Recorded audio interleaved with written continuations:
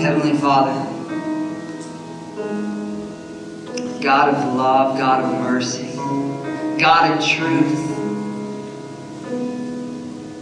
God of everything that we know. Our great God, who is beyond good to us. Our great God who is enthroned above our sickness, who is enthroned above the chaos of this world, who is enthroned above all of our wrongdoing. Yet you look upon us and you call us your own.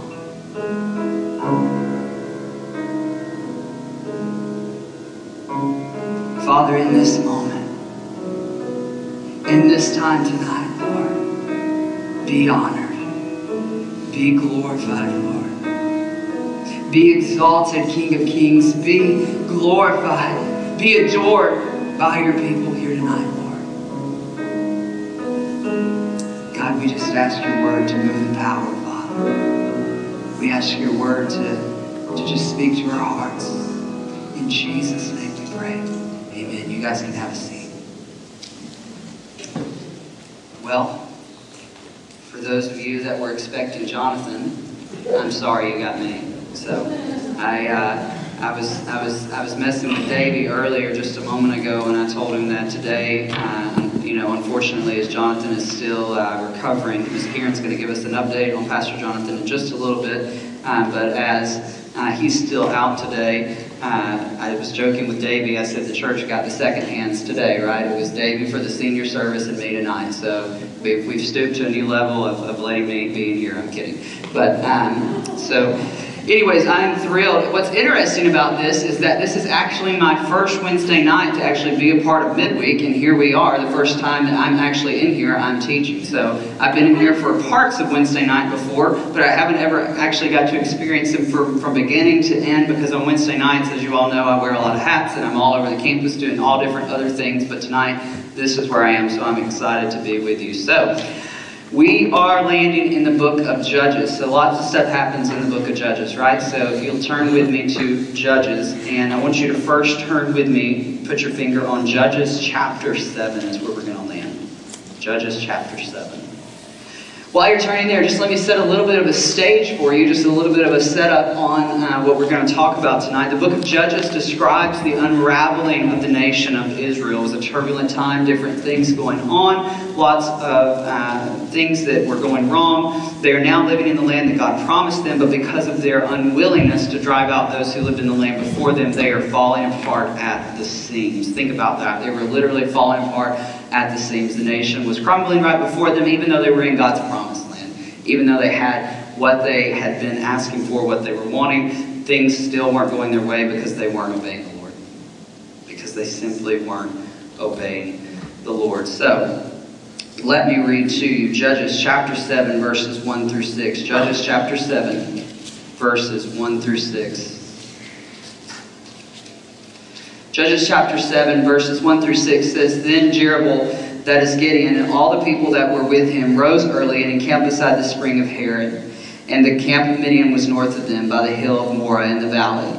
The Lord said to Gideon, The people with you are too many for me to give the Midianites into their hands. Lest Israel boast over me, saying, My own has saved me. Now therefore proclaim in the ears of the people, saying, Whoever is fearful and trembling, let him return home away from Mount Gilead. Then 22,000 of the people returned, and 10,000 remained. And the Lord said to Gideon, The people are still too many. Take them down to the water, and I will test them for you there. And anyone of whom I say to you, This one shall go with you, shall go with you. And anyone whom I say to you, This one shall not go with you, shall not go. Makes it pretty simple, right? So he brought the people down to the water, and the Lord said to Gideon, Everyone who laps the water with his tongue as a dog laps, you shall set by himself. Likewise, everyone who kneels down to drink. And the number of those who lapped, putting their hands to their mouth, was 300 men. But all the rest of the people knelt down to the water to drink. Let's stop right there. So, looking at your question, number one, as you're sitting there in your groups, I apologize if I kind of don't do this the same way you guys are used to. I'm just, as I said, I'm new to this too, so I haven't been in here on a Wednesday night. But as we kind of look at our first question, I'm going to give you a few minutes to answer there. What reasons does God have for directing Israel to completely destroy them? In other words, what would He accomplish? What reasons does God have for directing Israel to completely destroy them, and what would He accomplish? You guys can talk about that for just a few minutes.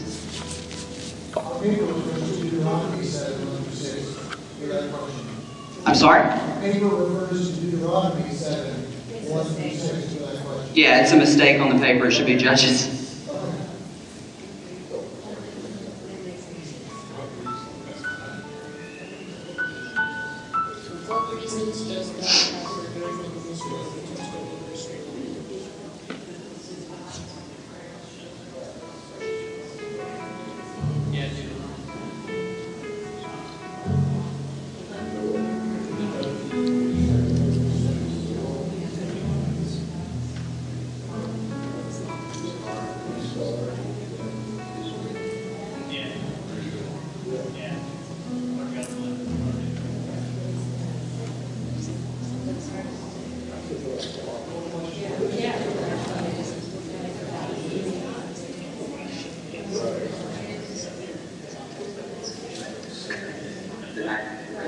All right, so they are correct, Miss Karen. You and I both had that wrong. They are reading from Deuteronomy 7, 1 through 6. That will make the question make a lot more sense.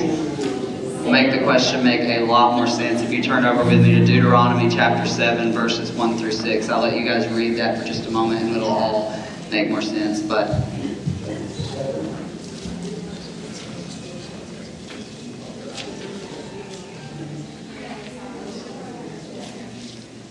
that's funny. I literally wrote Judges on my, Judges on my paper too, because for this question, I want you to turn to Deuteronomy chapter 7, verses 1 through 6. Read it to yourselves, and then the question will make far more sense.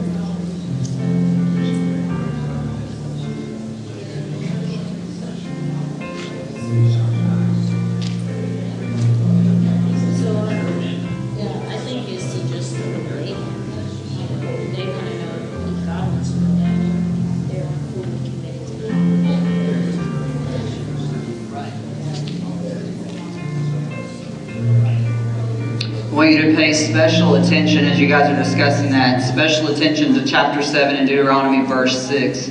Special attention to verse 6 in chapter 7 of Deuteronomy before we head back to Judges. About 30 more seconds, and we'll maybe talk about one or two of those answers.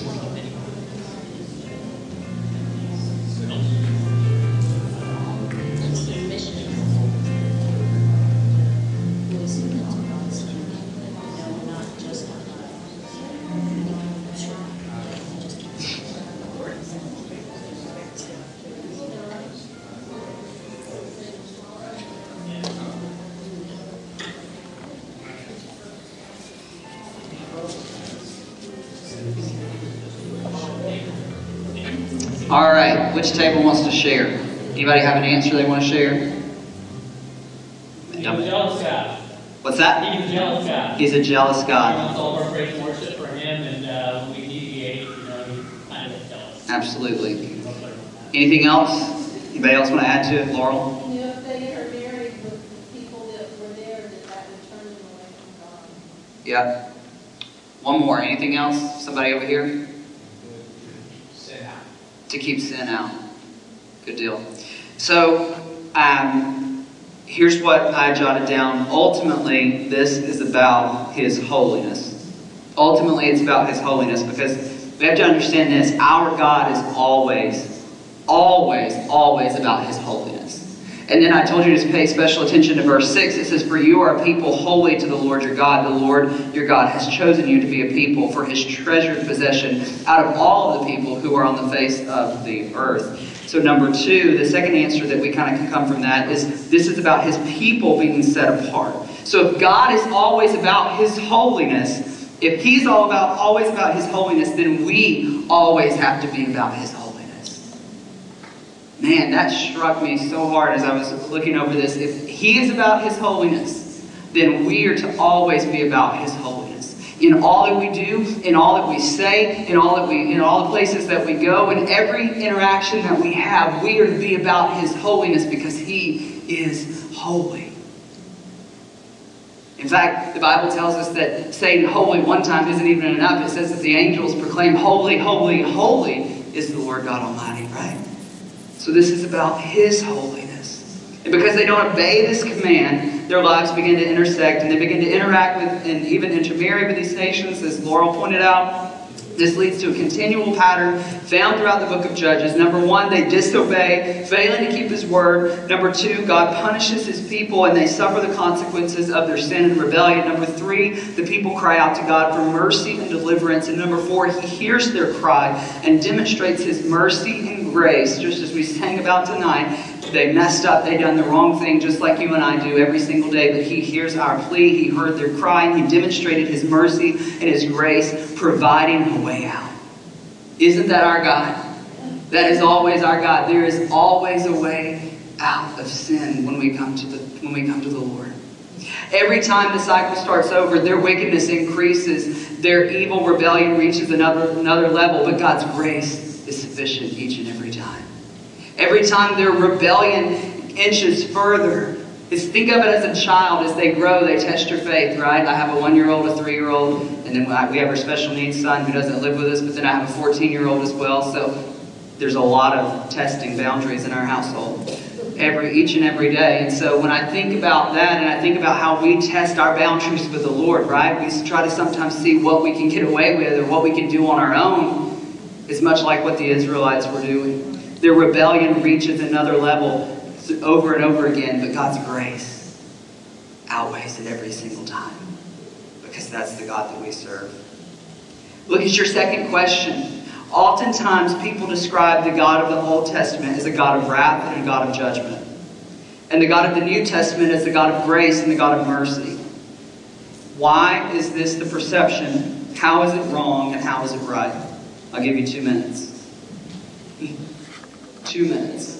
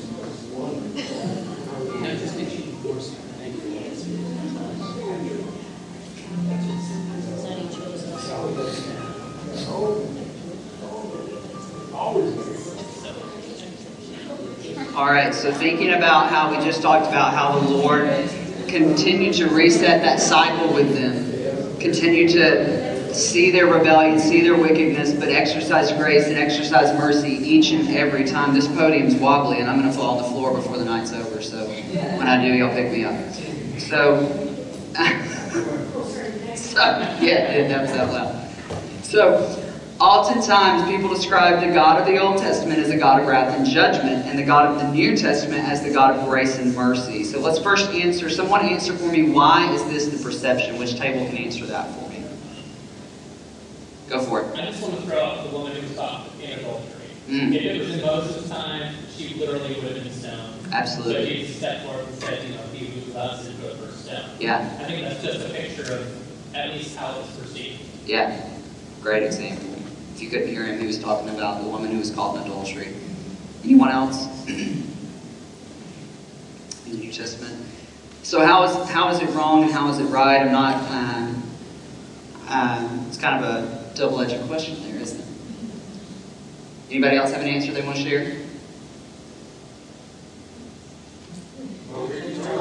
It's God, it can't be wrong. Exactly, it's God. It can't be wrong. What were you going to say, Bob? We were just talking about the guilt that it was the beginning. And God was saying this is how it's going to be, and people were sinning. He said, you're going to go, and that's like a learning experience. Yeah. Well, and I think you hit it on the head, too, with the learning experience. If God set up the law, basically, hey, follow my commands, but at the same time, you can't follow my commands. And then you point us towards the grace that comes through Jesus. But, anyway, sorry. No, that's perfect. It's so interesting. It's a great question. Yeah. All right. One more before we move on? Anybody else have an answer they want to share? All right. Thinking about the book of Judges, if there was a summary for the book of Judges, it would be chapter 21, verse 25. Judges 21, 25, and this one is right. I checked this one. Chapter 21, verse 25.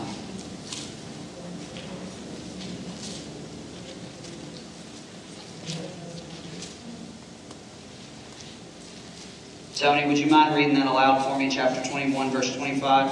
In those days, there was no king in Israel. Everyone did what was right in his own eyes.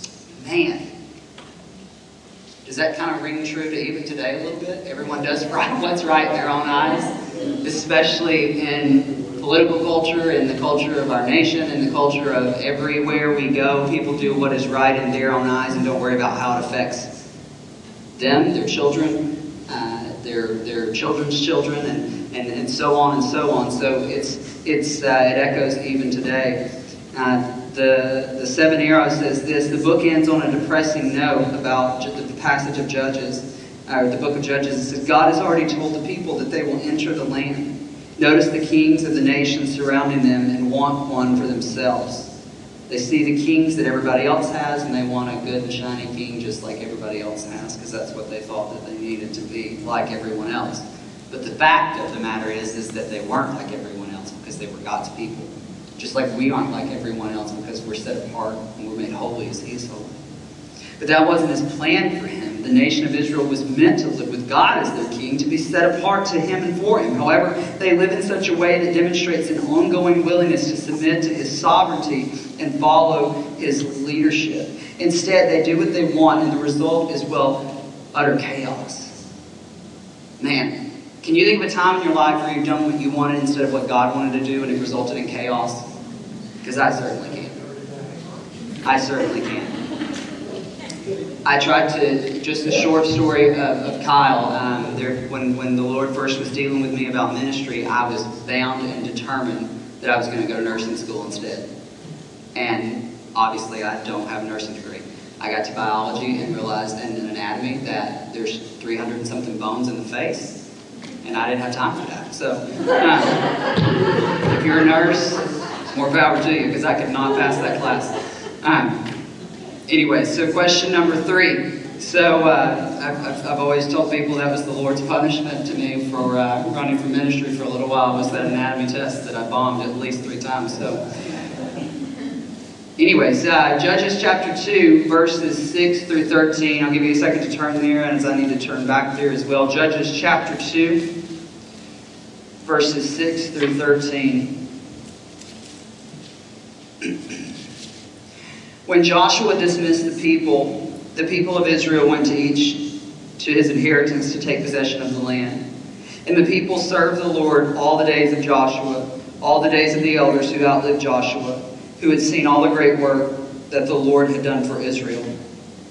And Joshua, the son of Nun, served the Lord, died at the age of 110 years. And they buried him within the boundaries of his inheritance in Timnath-Heres. That's close enough. In the hill country of Ephraim, north of the mountain of Gaash, we'll say. And all the generation also were gathered into their fathers. Then arose another generation after them who did not know the Lord or the work he had done for Israel. And the people of Israel did what was evil in the sight of the Lord and served the Baals. And they abandoned the Lord, the God of their fathers, who had brought them out of the land of Egypt. They went after other gods from among the gods of the peoples who were around them, and they bowed down to them. And they provoked the Lord to anger. They abandoned the Lord and served the Baals and the Ashtaroth. So, a little side note there, I often have, my Alabama accent has a hard time pronouncing biblical names. In fact, when I was growing up in a small town church, we had a pastor who one time would go through, when he was reading the Old Testament, he would come to a name like that and say, we're going to call him John, and keep going. So if I say we're going to call him John and keep going, you all know what I'm doing, all right? So, question number 3, what does this passage tell us about Joshua's leadership and his influence in Israel? What does this passage tell us about Joshua's leadership and his influence in Israel? It talks a lot about Joshua in the beginning of that passage. So tell us what it means about his leadership and his influence on God's people.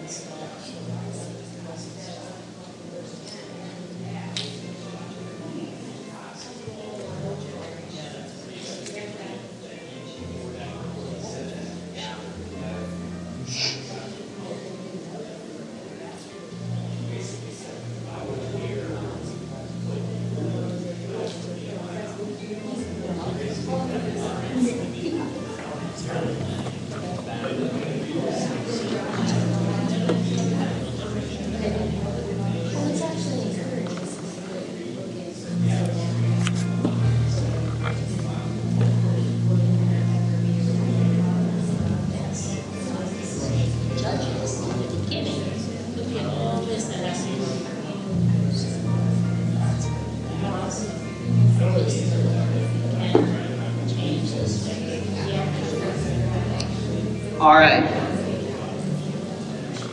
Somebody from a table who hasn't spoken. Which table hasn't spoken? Oh, mine. It's only yours. I knew that when I asked, but I just wanted to ask anyways. So, what is one reason that Joshua's leadership had such an influence on Israel?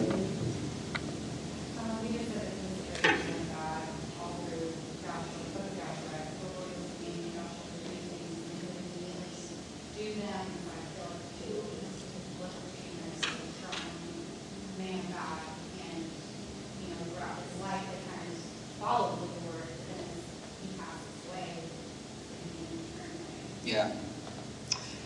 To kind of bounce off what she said there, but when he passed away, they began to turn away. It shows us the value of good leadership, right?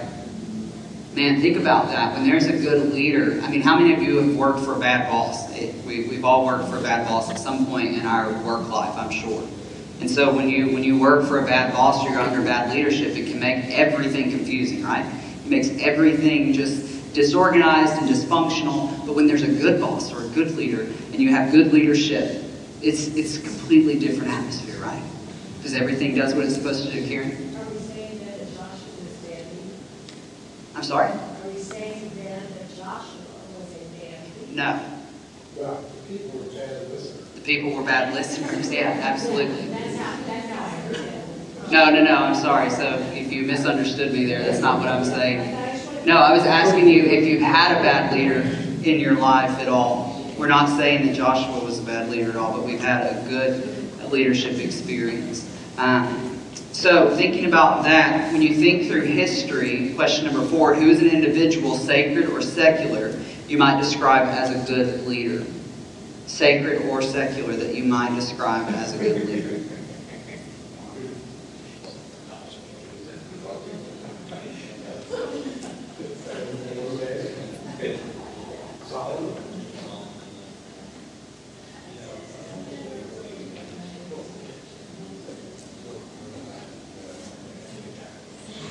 A good leader would be Paul. I think Paul was a great leader because he showed transformation.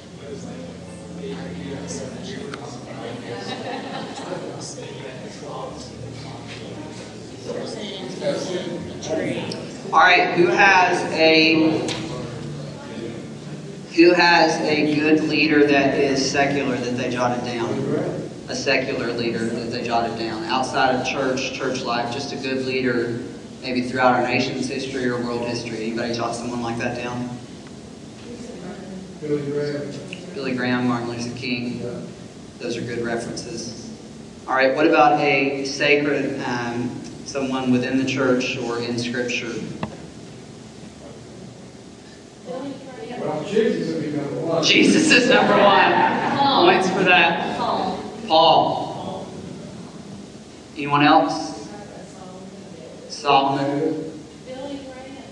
Billy Graham.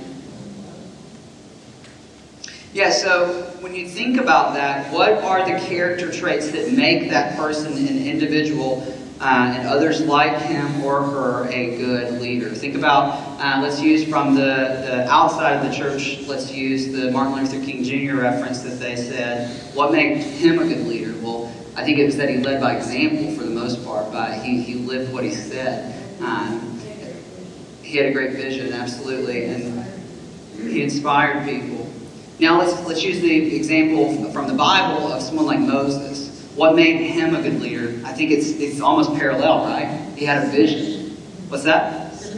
Submission to the Lord's will. Also seeking wisdom. I mean, when he was judging all of Israel, they were all coming to him, and finally his father-in-law Jethro came and said, look, you're being kind of stupid here. You need to set up judges to do this. He listened to wisdom. He listened to suggestions, which, I think that makes a good leader. You don't carry it all yourself. Absolutely. Yeah, it goes back to when we first started out the question number 3.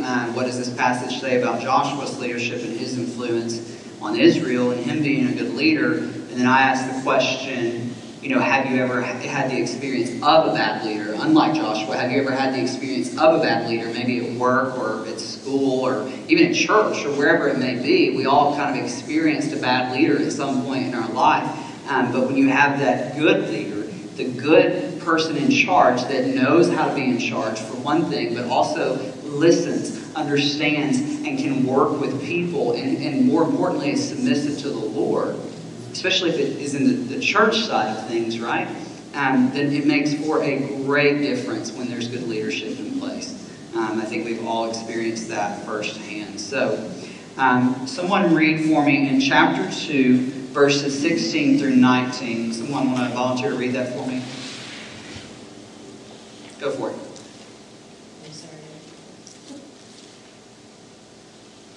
Nevertheless, the Lord raised up judges, which delivered them out of the hand of those that spoiled them. And yet they would not hearken unto their judges, but they went whoring after other gods, and bowed themselves unto them, then turned quickly out of the way which their fathers walked in, obeying the commandments of the Lord, but they did not do so. You said to 19? To verse 19. Okay. And when the Lord raised them up judges, then the Lord was with the judge, and delivered them out of the hand of their enemies all the days of the judge. For it repented the Lord because of their groaning by reason of them that oppressed them and vexed them.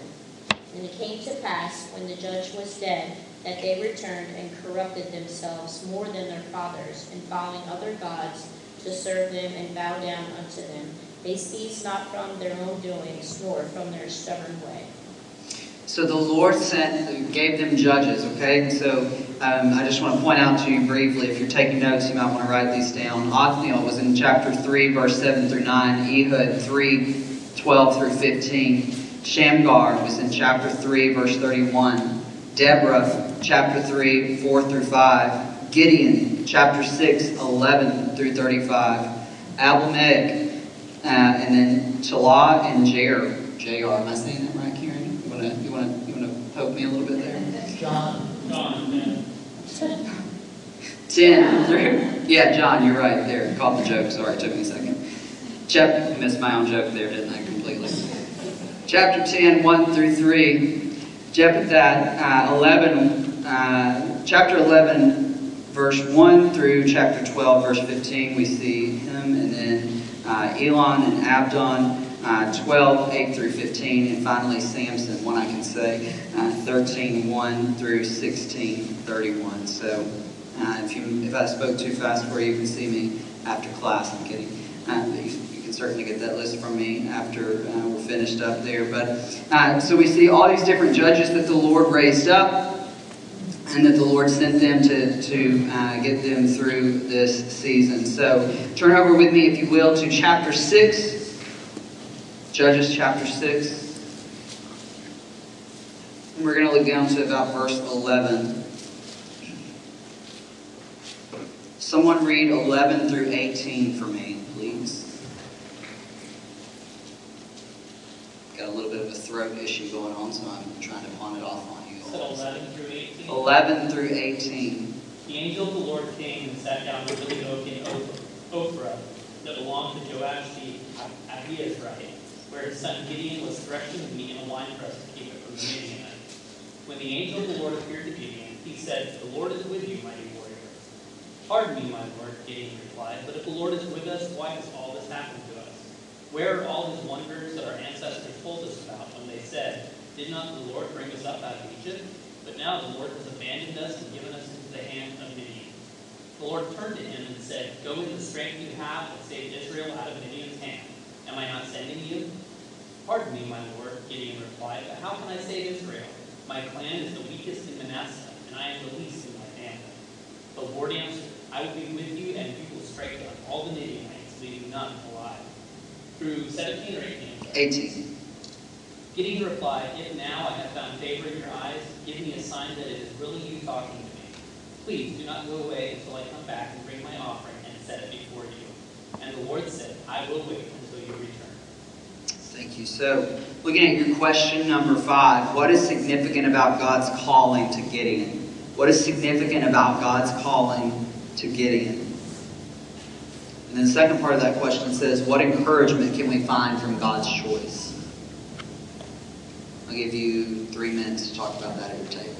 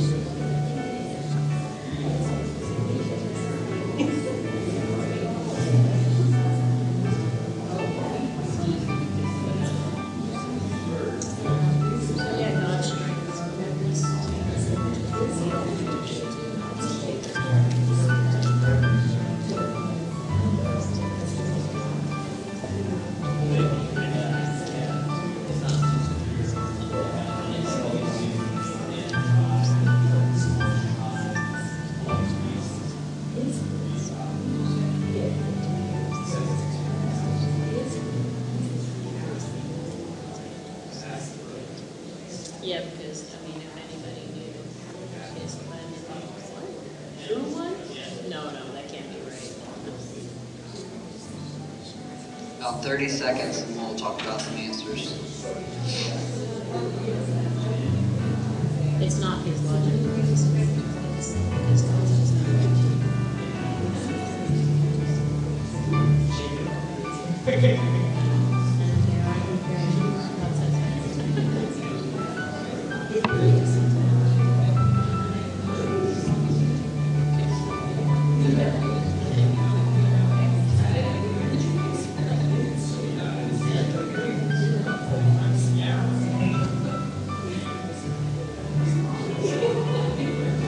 All right, so as you're kind of settling down there, think about that question and which table wants to answer for me. Which table has a great thought they think? That was a test, right? 'Cause, That like, was- we're not great. Okay. Yeah, so No, we were kind of thinking that since Gideon was saying how he comes from the weakest, smallest clan, and he's the weakest or youngest, yeah, of his clan, that it was one of those things God working through the weakness, where if you're weak, he is strong, that kind of. absolutely. Removing any doubt that it was indeed God that did claim the victory and not the people themselves. Absolutely. I like that. God gets the glory when he uses us. Absolutely. Anybody else?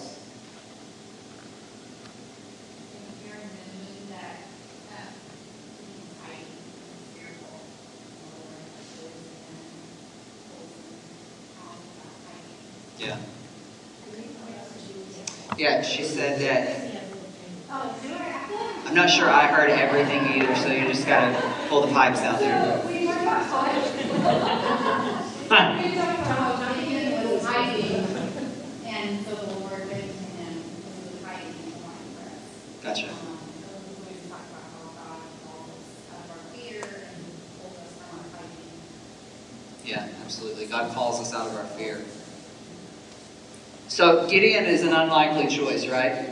He's kind of the unlikely of the bunch, right? So his clan is the least in their tribe, and he is the least in his family, verse 15 tells us. It seems strange, but follows God's narrative throughout history. The nation of Israel, a murderous runaway, a shepherd boy, 12 ordinary men, a Samaritan woman, the list goes on and on and on. Not because they are the biggest or the strongest, but because they are in comparison smaller and weaker, God gets a bigger chance to demonstrate his glory.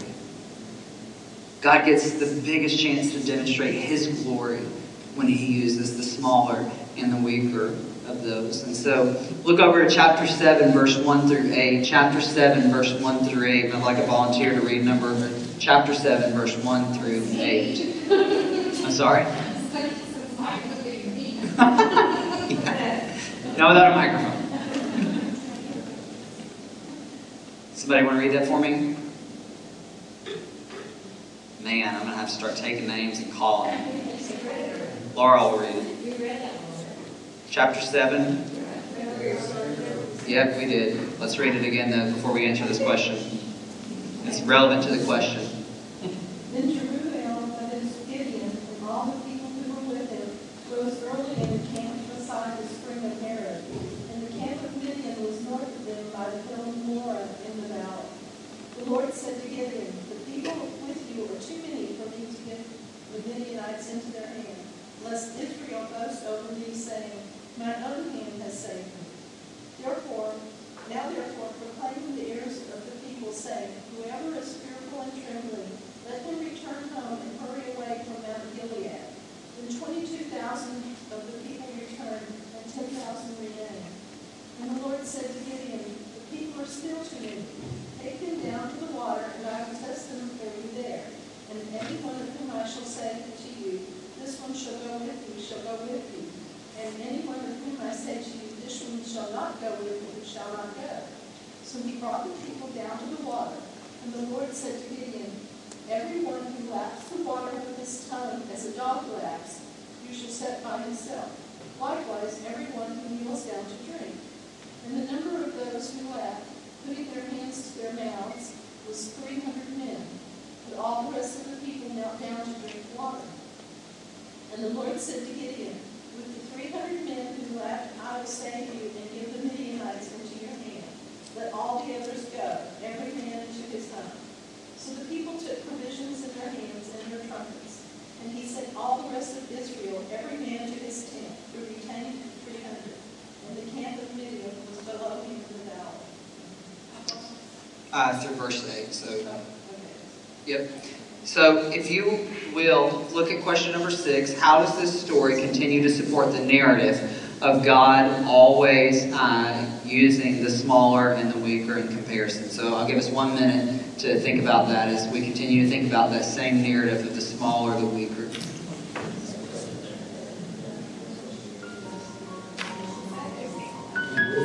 That's fascinating because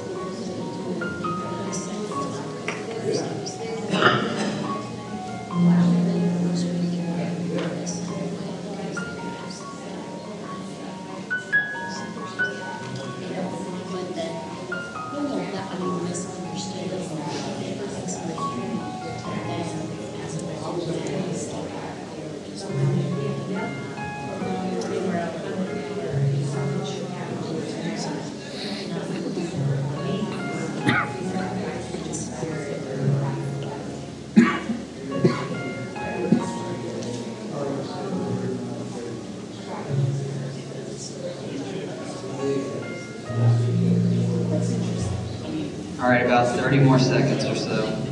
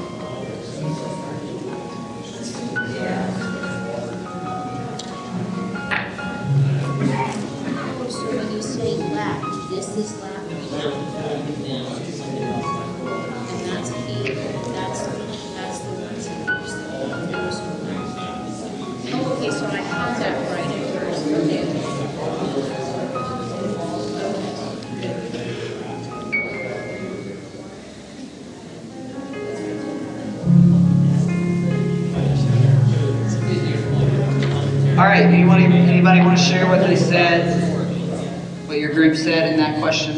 Ms. Karen, I know you guys had a pretty powerful answer over here, so what were you guys saying? Well, the guys who kneeled to drink water were unprepared for that.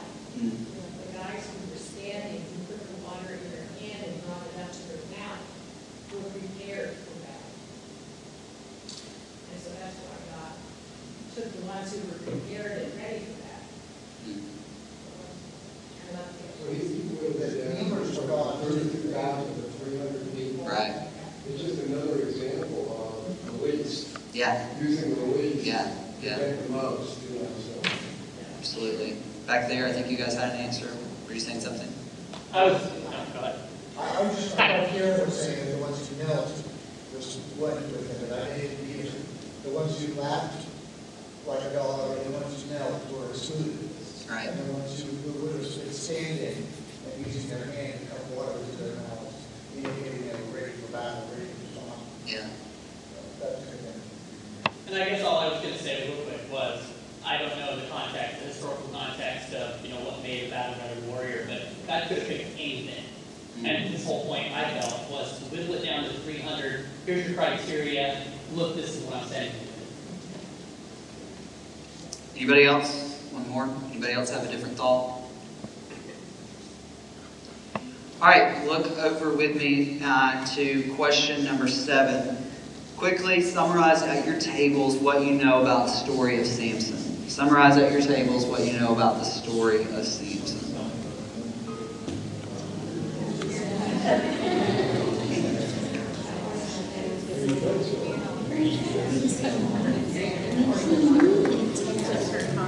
And how many times he didn't tell her, and just, she what are you talking about? She was, but she just this, but how many times he didn't tell her?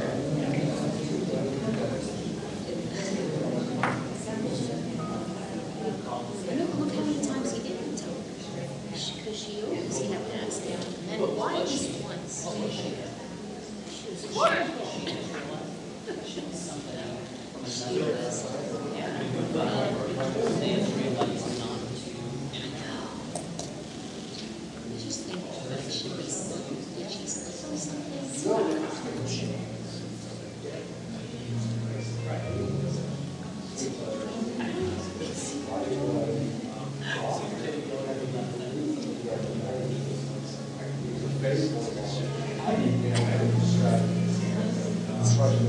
But then they like you should like 20 times the movie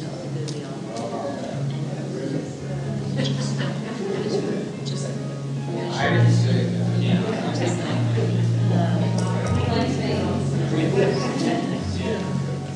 just make it sad.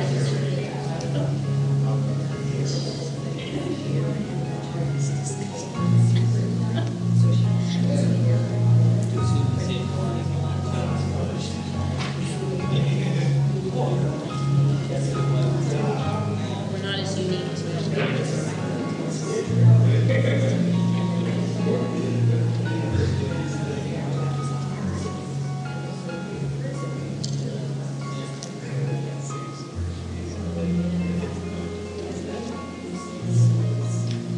About 30 seconds, and we'll talk about our answers.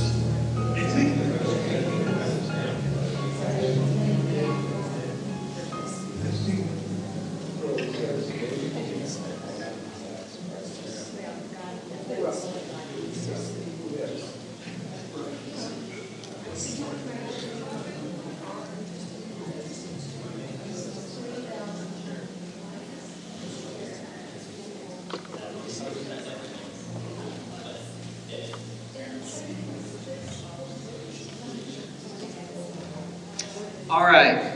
How about this table over here? Miss Linda, your table, you guys, can you give us a summary of Samson's?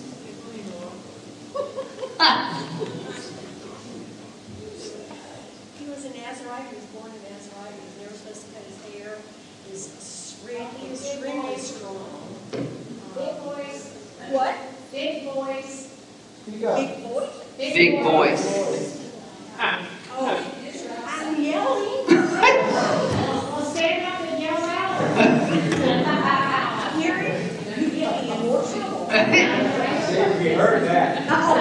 Uh-oh, look. He's bringing you mine. Thank you, Davey. Is Just it like a working? good sound man. It's working, okay. He was a Nazarite. Are you guys going to have to help me? He was a Nazarite, and he was he thought himself was very, very handsome. And he had beautiful hair, which was never supposed to be cut, which that was his strength, or that's the sign that he had. He had this beautiful hair that was never supposed to be cut. He was good with riddles because he had those little stories that he told and figured out what the answer was. For somebody else to figure out what the answer was. What else? He what, Mary? Oh, Mary says he loved women. Yes, he wanted a wife from the Philistines, but the parents said no, and he insisted and really got himself in trouble. What else? Oh yeah, he succumbed to Delilah. She figured out, she got him to tell her what was the secret of his strength. And then of course he had too much to drink, wasn't that what it was? He had too much to drink and passed out. She cut all his hair off. And then he was taken captive, and strength didn't come back until he was in this big room, and he had, his arms were up on two. Now see, I need two. Like this. His arms was like that, tied to two pillars, and he prayed. He never really got his strength back like he had it, but he asked the Lord to give him one more chance, and he did. And he pulled the pillars down, and 3,000 people were killed as the roof came in on top of him. Good. Is that it? Yeah, good summary. Okay. Good summary. All right, so quickly turn over with me to chapter 16, verse 21. Chapter 16, verse 21 through 30. And I'd like a volunteer to read 16, 21 through 30. Anyone? All right, I got a volunteer right over here. But the Philistines took him and put out his eyes and brought him down to Gaza and bound him in fetters of brass, and he did grind in the prison house. Howbeit the hair of his head began to grow again after he was shaken. Then the lords of the Philistines gathered them together for to offer a great sacrifice to Dagon their God, and to rejoice, for they said, Our God has delivered Samson, our enemy, into our hand. And when the people saw him, they praised their God, for they said, Our God has delivered into our hands our enemy and destroyer of our country, which killed many of us. And it came to pass, when their hearts were merry, that they said, Call for Samson, that he may make us sport. And they called for Samson out of the prison house. He made his sport, and they set him between the pillars. And Samson said unto the lad that held him by the hand, Suffer me that I may feel the pillars whereupon the house standeth, that I may lean upon them. Now the house was full of men and women, and all of the lords of the Philistines were there. And there were upon the roof about 3,000 men and women that beheld while Samson made sport. And Samson called unto the Lord, and said, O Lord God, remember me, I pray you, and strengthen me. I pray you only this once, O God, that I may be at once avenged on the Philistines for my 2 eyes. And Samson took hold of the 2 middle pillars upon which the house stood, and on which it was borne, of the one with his right hand and the other with his left. And Samson said, Let me die with the Philistines. And he bowed himself with all his might, and the house fell upon the lords, and upon all the people that were therein. So the dead which he slew at his death were no more than they which he slew in his life. All right, thank you. So look at question number 8. Question number 8. What lesson is this passage teaching its audience? What lesson is this passage teaching its audience? Give you guys about a minute to answer that at your table.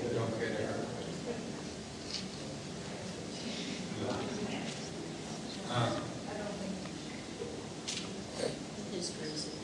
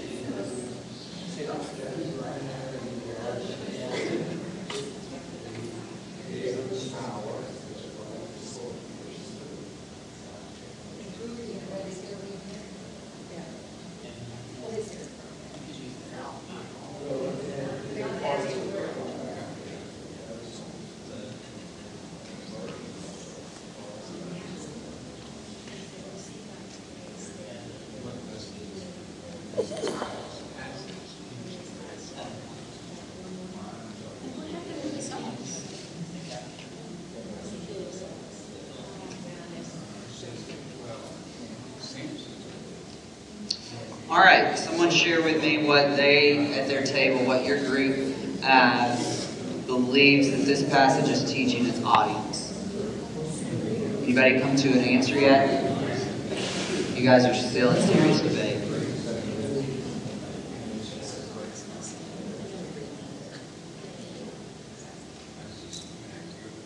Don't all jump at once. What was the question? Sorry. What lesson is this passage teaching its audience? There's a couple. One that kind of jumped out was that, you know, even when we think God's done with us and we've failed miserably, that He can still use us. Anything else? Even though Samson knew he was going to die, he prayed God for the strength to do it, and he repented as he died. Absolutely. One more. Anybody else have a different thought? Something else they call? Tony brought up verse 20 9 says, but his hair began to grow back after he was shaved. One of the first questions was, what's the difference in the way perception is in the Old Testament and New Testament? Wrath and vengeance for grace and mercy. But his hair began to grow back. God's grace and God's mercy was there. His hair began to grow back. Yeah. The God of grace and mercy is in the Old Testament. Amen. I've never really pointed that out. I've never picked up on that verse. Yeah. It's there. Yeah. Absolutely. That's what I really love about these informal settings like tonight, is that we kind of learn from each other. You know, we learn from what other people are thinking and what the Lord's sharing with them. And so Samson did not accomplish his overall mission to deliver the people. Rather, he died a frail example of what happens when we give into temptation. And so kind of as we kind of get ready to wrap up, look back with me to chapter 21, verse 25. Chapter 21, verse 25. We said this was kind of the summary of the book of Judges. The very last sentence. In those days, there was no king in Israel. Everyone did what was right in their own eyes, or his own eyes. Question number 9. What is the big picture problem with everyone doing what is right in his or her own eyes? How long do we have? Yeah. It goes back to leadership, right? Kind of where we started. Yeah. And, you know, whether there's good leadership or bad leadership, and when we're leading ourselves, it's not so all chance we're going to lead ourselves right. Yeah. That's why we need to follow, you know, God. Well, then the scripture of, man thinks in his heart that his ways are right, but the Lord directs his steps. And in our understanding, we think how things should go, but God says, Yeah. go this way. Absolutely. Anything else? What is the big picture problem with everyone doing what they think is right?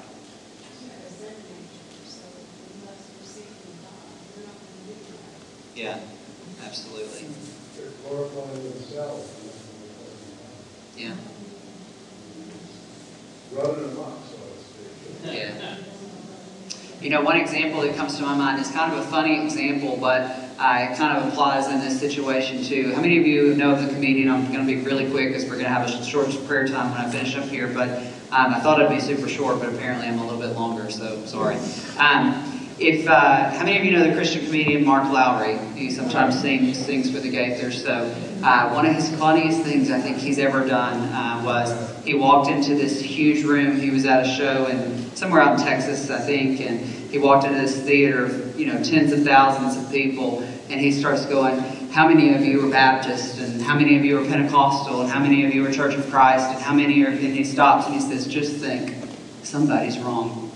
Somebody is wrong, because everybody thinks that they're doing what is right, but somebody's wrong. And so he was making a joke out of how, everyone thinks that what they're doing is right, but the reality is that someone is wrong, right?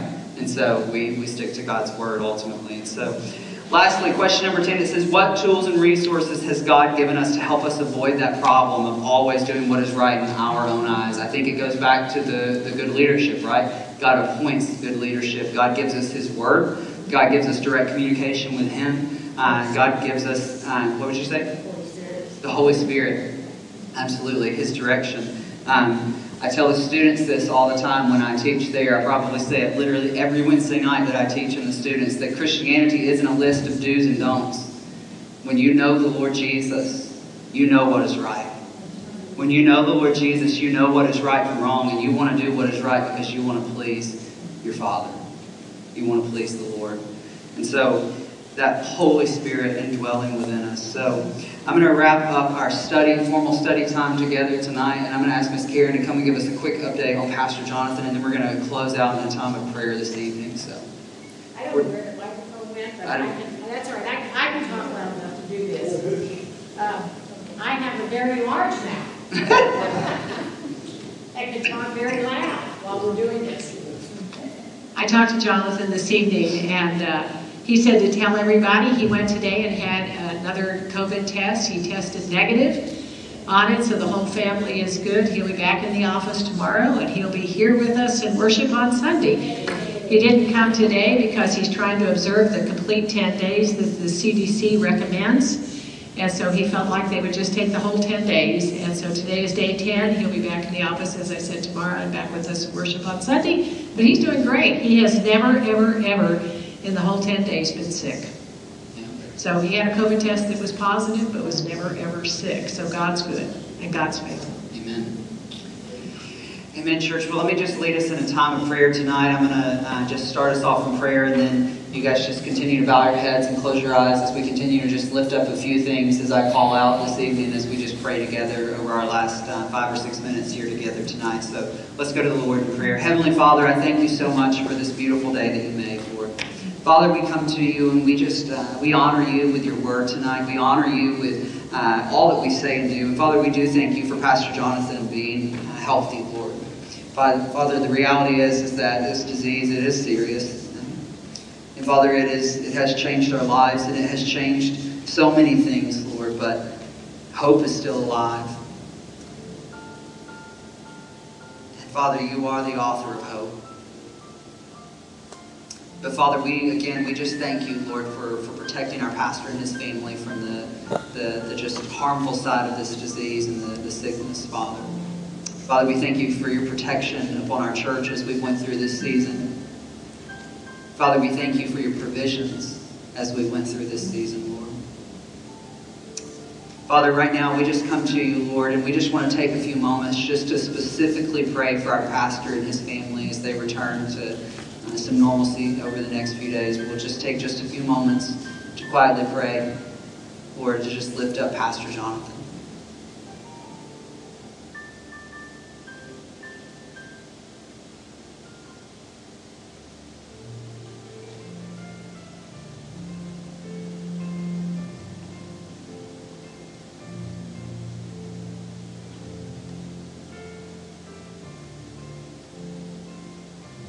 As you're praying for Pastor Jonathan, I just want you to take just a moment and continue to pray for all of our staff here at First Baptist in the Atlantic.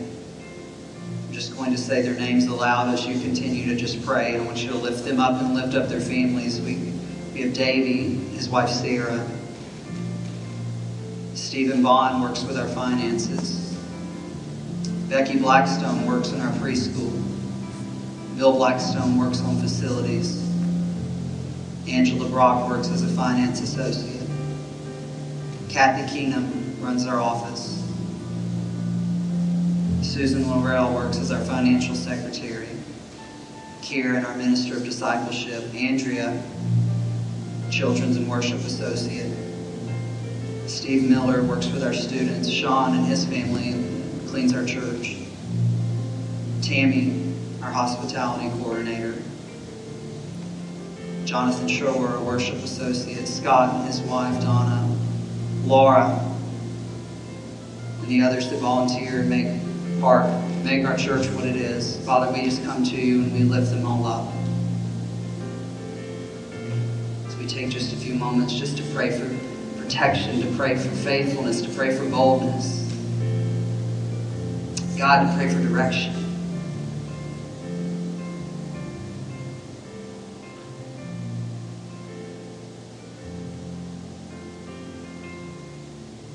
Father, the word that you continue to lay upon my heart to pray for our church is revival, Lord. Father, we come to you tonight, Lord. Lord, and we ask you just for that, Lord.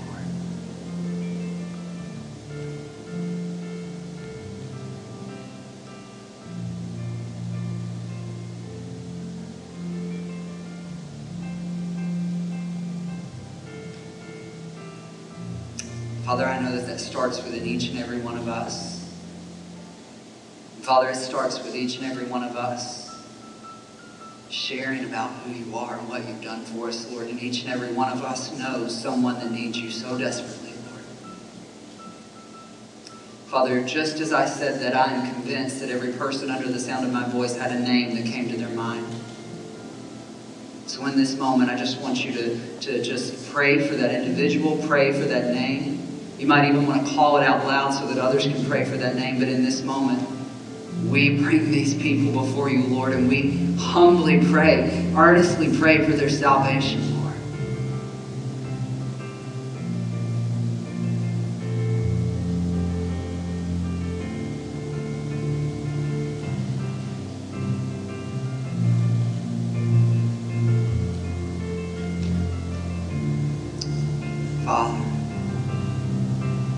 again, we thank you for being the great God of love and mercy. Father, we thank you for being the God who has provided, the God who is providing, and the God who will always provide. Father, we come to you and we just ask that your will would be done in this place. Father, as we depart tonight, as we go our separate ways, as we finish out our work weeks, our school weeks, and the chaos of what this week may bring, Lord, may you be the center of our lives. May you be the center of our attention. Father, may you receive all the glory, all the honor, and all the praise from everything that we say, everything that we do. Father, when we fail you over this week, Lord, I pray that your grace would find us right there, Lord. That you would clothe us in your grace, that you would clothe us in your righteousness, Lord, and that you would let it be known that we are your people. That you would let it be known that we love the Lord Jesus. That you would let it be known that we are the redeemed. Father, in the mighty name of Jesus we pray. And all God's people said, amen. Amen. You guys are dismissed. Thank you for being here tonight. Thank you. Great job.